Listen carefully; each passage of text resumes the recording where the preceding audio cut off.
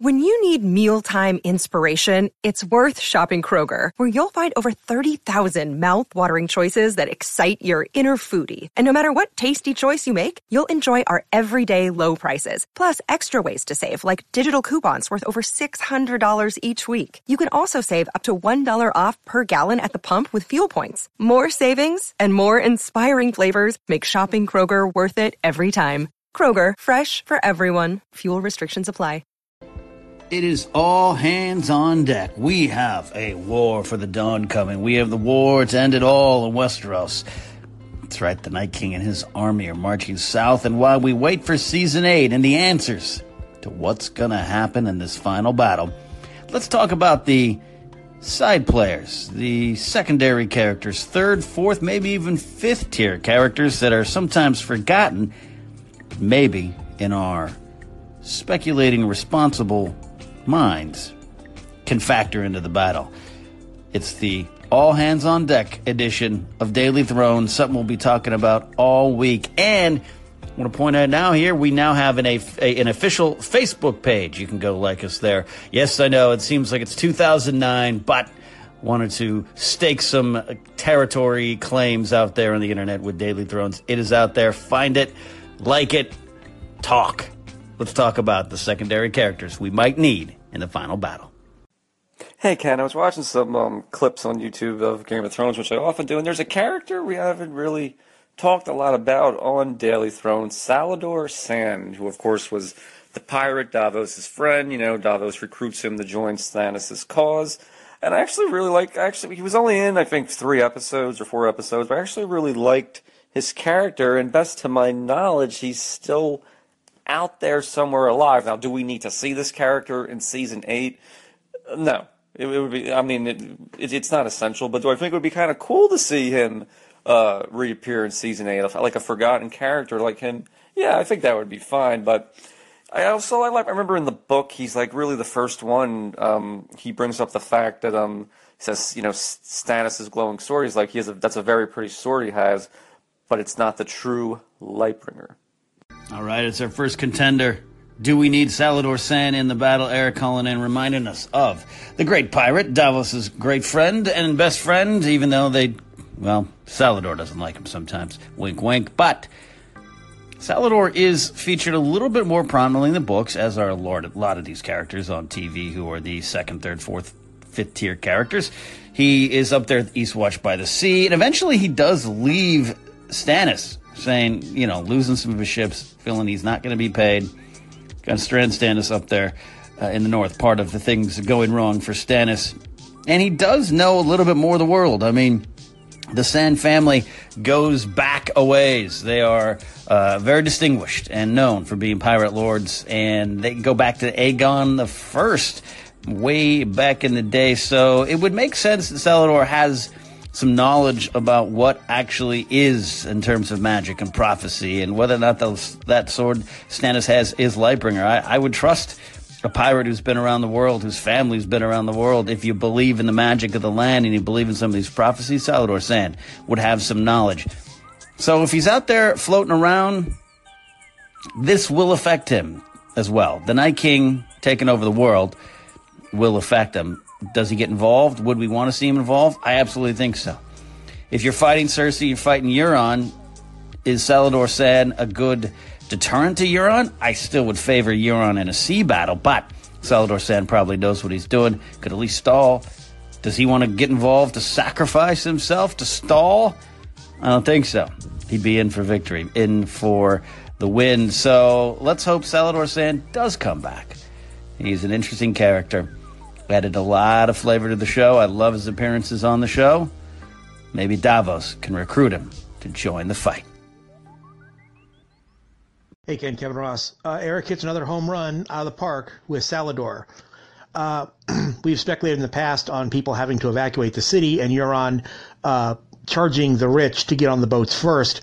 Salladhor could be doing very much the same thing for the quote-unquote good guys, but probably, you know, helping some more of the poor and the neediers as he sees it happening as things get more and more dramatic.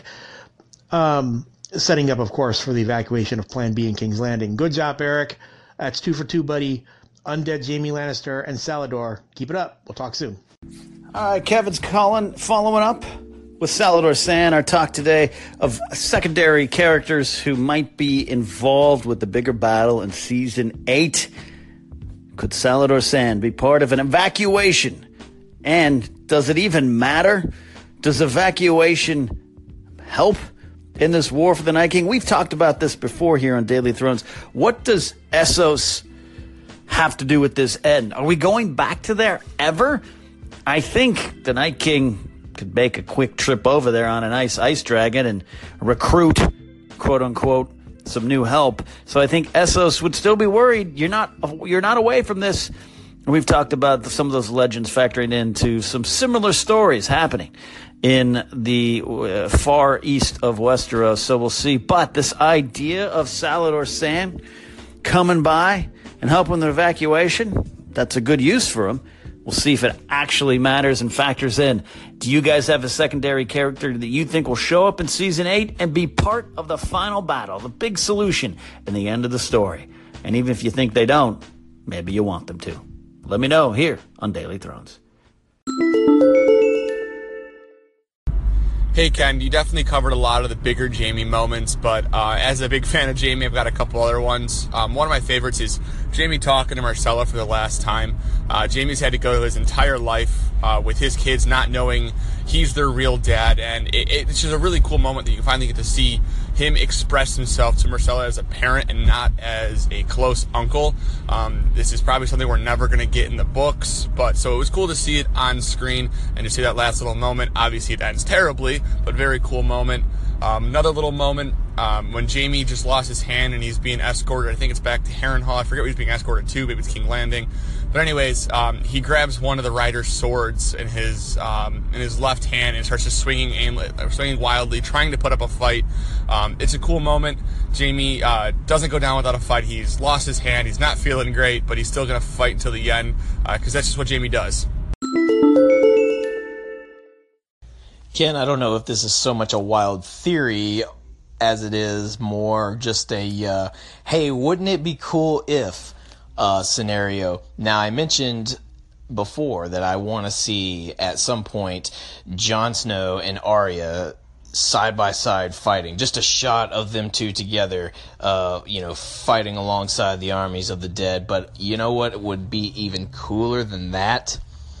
Is if during the siege, during the battle, when Arya looks like maybe she is getting overwhelmed, she is rescued, not by Jon, but by Nymeria and her pack, her army, if you will, of wolves. And they join in the fray. Come on, we all want to see that, don't we?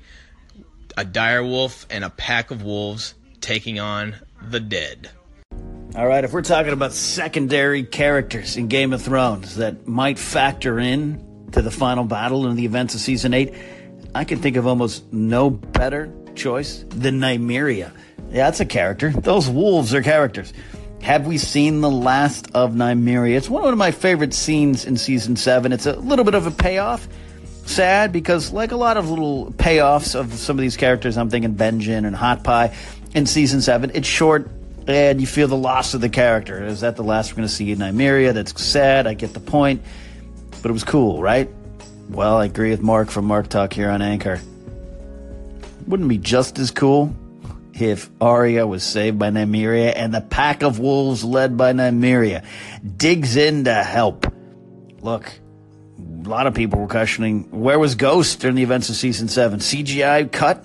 You have dragons breaking down walls, you have dragons dying, dragons burning fields of Lannisters, and you couldn't afford Ghost. I mean, we don't know the exact answer and reason Ghost wasn't featured heavily in Season 7, but if you're fighting a war against the undead, we saw Summer sacrifice himself for Bran just as Hodor did, and Leaf, but I would want a dire wolf going into battle. Nymeria and her pack of regular wolves, I'll even take that. Now you do run the risk of creating a zombie, undead, reanimated dire wolf. Wouldn't want that. We've seen what a bear can do.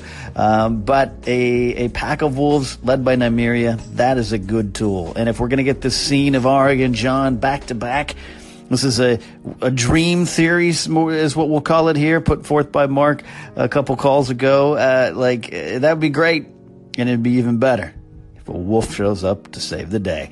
We need those wolves in this final fight. So I'm about to watch through Game of Thrones for the first time. Any tips or anything I should know about the series before I start? New caller alert. We've got talking about whatever calling in and asking a pretty direct but complicated question to answer. If you're starting Game of Thrones for the first time, any tips, any advice?